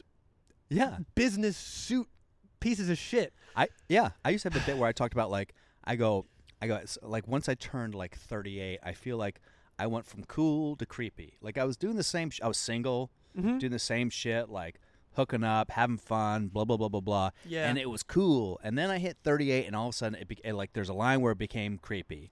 And I go, but the thing about creepy, if you just stay in the pocket with the creepy, and then you like hit your 50s, then you're young at heart again. And then everyone loves funny. people who are young at heart, right? If you're 60 and you're out there partying and that guy's young at heart. If you're 42 doing it, it's like, ooh, he's creepy. That's funny. That's a good. That's true. There is a pocket. Yeah. Of creepy. I mean, old men can still be creepy if you're creeping on young girls. But even if someone's like 70 and they're like, they're out at the party, they're like, oh, that cute old man at the party. Right. But there's this weird like 38 to cute old man at the party. 38 to 49 where it's like you're just a fucking creep if you're not married. Yeah. Dang. But if you're 55, you're not married. You're just young at heart. You're just a fun-loving guy. There is a 48-year-old is like divorced dad energy. It's different. It is. Yeah. It's kind of like men going their own way. Oh, dude. Men energy. You know the men going their own way. You know, like some of my shit has gone viral on the men going their own way sites. Isn't that fucking weird? Like these incels are like, yeah, Bill, tell him. And I'm like, no. Do you ever look at the makeup of the audience and question the material? Do you ever look at like, oh, I've garnered a large amount of fans that I wouldn't necessarily relate to, but they are relating to my material? Do you ever look at that and say, should I adjust the material? Of course. I do think that I look at how I want to move forward now with this break. Mm-hmm. And everything that's happening. I look at how I want to move forward with my stand-up in my life, and I go, I definitely want to be more nuanced in how I address stuff. I want to make sure I'm being more I'm protecting minorities and women more in my material. Yeah. While trying to make it equally funny, right? That seems to be the challenge. Like I used to have my favorite joke involved. You know, I'd be like, oh, I'd never say the N-word. It's offensive to black people. I don't say the C-word. It's offensive to cunts. And I don't want to say that anymore, right? Yeah. Because I feel that jokes like that do nothing. As much as I appreciate the structure of it, I realize it can be harmful in a way. Like, I don't want to use that word anymore. I don't want to use the C-word anymore in my act. Even though it makes me feel kind of like... It's an epic dunk. Yeah. It's an epic dunk. Especially, I've seen you sometimes weaponize that one on a heckler. Like someone who is intentionally making the show bad, intentionally, maybe they're drunk, who knows, but they're ruining the show for the audience. So traditionally the comic dunks, and this is like an epic dunk you have in your back pocket. But it is, but I don't think I'll do it anymore. Maybe harmful. Yeah, so I have looked at it and go, I think I have to be more responsible with my comedy, and even jokes I have that are fun jokes I do in like urban rooms and black rooms that black people find hilarious. If I feel now I have to re-examine that stuff and go, maybe I shouldn't even do, even if it's a joke about black guys having big dicks, maybe that's like, even if I think it's a joke about black people, but that is true to like when I played football in high school and being in the locker room, which is based on my personal experience. Even that feels like maybe it's a bit hacky and reductionist, even though it speaks to an experience I had authentically. Yeah. So I just go, I gotta be, and particularly when it comes to women, I think I have to be a lot more sensitive in terms of what effect my material can have on women who have been victimized in their life. And I have to look at that, even though I don't feel I've ever victimized a woman, I have to look at that and go, I got to be more careful. Because the thing that got viral on the MGTOW sites was a bit after I went through a bad breakup. Yes. And I was just like up there, I was like, ugh, stay single, fuck everything, don't fucking. Yeah. That was the bit. If you ever saw that, I've seen that bit. It's a good bit. And it was like a week after a breakup about fucking relationships are bullshit. They don't work. Be your own fucking person, and that became viral on these sites. It's tricky because, like, as men, sometimes I think there are times where emotions against women exist, right? Like, let's say you get broken up with, or a woman betrays you, or massively hurts your feelings. I mean, I have a little bit of incel energy in high school, in like early college. I was not getting laid. I still respected women, but I did hold a resentment because I didn't really understand how to get laid. I was figuring a lot of shit out. Yeah. And I remember watching a lot of stand-up comedy that was like critical of how women are and relating to it. even I think I saw your bit when I was younger on YouTube. I was watching all those. And I think that there is something that can be healing about like watching a really articulate, talented stand-up comedian speak up for you as a white men obviously have a lot of power in society, but there are times where we don't have a voice that is consoling us for our unique, benign white guy problems. You know what I mean? So that is nice. But then I feel like that also kind of led me further down the hole of not getting laid and maybe resenting women instead of kind of educating me about maybe what I was doing to add to that problem. Yeah. You know, like Bill Burr's early specials, I think a lot of young guys fucking eat that shit up. Yeah. Because, you know, he's like super critical of women. Yeah. And I remember thinking, what about like, gold digging horse? Right. What about the epidemic of gold digging horse? It's like no one's Why saying is no one that. laughing? No one's saying that, but it is true. And it is like men have problems too. But then I think it can get easy in that way to get kind of trapped in your own bullshit world of like your own problems and ignore the fact that by playing into these problems and by keeping such a small tunnel vision, you are allowing much worse problems to happen, and you are adding to them. Yeah, and I think that, you know, the fact that I have a super woke daughter who's on the rainbow makes me feel more of an obligation to make sure that I am more responsible with what I say. I think a lot of comics are. I saw a podcast with Eric Griffin on it past couple days where he was like unloading about how like his perception of how he was treating women in comedy was way wrong, and how he was going to make a lot of changes about like he can't be hitting on younger female comics and inviting them on the road or some shit like that. Yeah. And he has to be conscious of how like comedy is a work environment, and how he was kind of like. I'm glad you said that. Yeah. He was being really casual about some shit.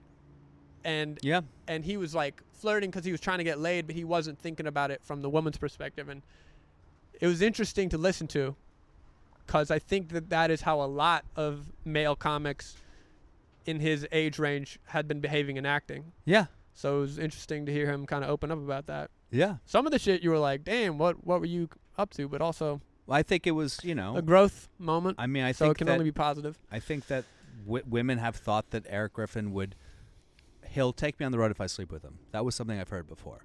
Right. Whether he said that or not, I think it was a thing that women felt they got from him. That, if I slept with him, he'd take me on the road. Which... And maybe, and it seemed like from what he was saying, like he didn't even see an issue with that. Yeah. He saw that as like, I'm not forcing anyone to do anything. I'm not assaulting anyone. I'm just, you know, and he talked about it. He was like, I wasn't getting laid a lot. I started comedy at 30. And now all of a sudden I have this clout and women want to sleep with me. And it's like, yeah, I was trying to get laid. You know? I'm glad he said that. That's really kind of cool that he said that. I hope it doesn't fucking mean that he gets canceled because he admitted to it. He didn't admit to anything other than that he had been... a little irresponsible. Irresponsible, that he had been like flirting with people in the DMs. Yeah. He described it as like... if you're a guy and you got a line that works 3 out of 10 times, you're going to shoot it like basketball, right? And now he's saying, I'm starting to think about the 7 out of 10 times it doesn't work, I've made this person very uncomfortable. Yes. Right? And now he's realizing that that is also something to equally consider before you throw out that line. So that's like again, like everything that's happening in America right now with Black Lives Matter, it's all good because it's all being flushed to the surface. Yeah. And people are going to have to be a little bit more sensitive and more compassionate. On the flip side, the people who are being victimized hopefully also have a sense of compassion about what's happening and understand that, like, people have been shitty and we should give them a chance to make it better. I also hope that is the case, although, hurt people hurt people. Hurt people, So for sure. There will be a lot more hurt people before this is all over. Yes, and I think that should be the end of our podcast, Tom. We've talked for about 7 hours. Maybe we'll make this a 2-parter. Really? No, not 7 hours, but I think it's been like 2. Really? Yeah, Damn. at least. All right, you guys. Thank you so much, Tommy Wakefield. Goodbye. Signing off from the Afterlaugh.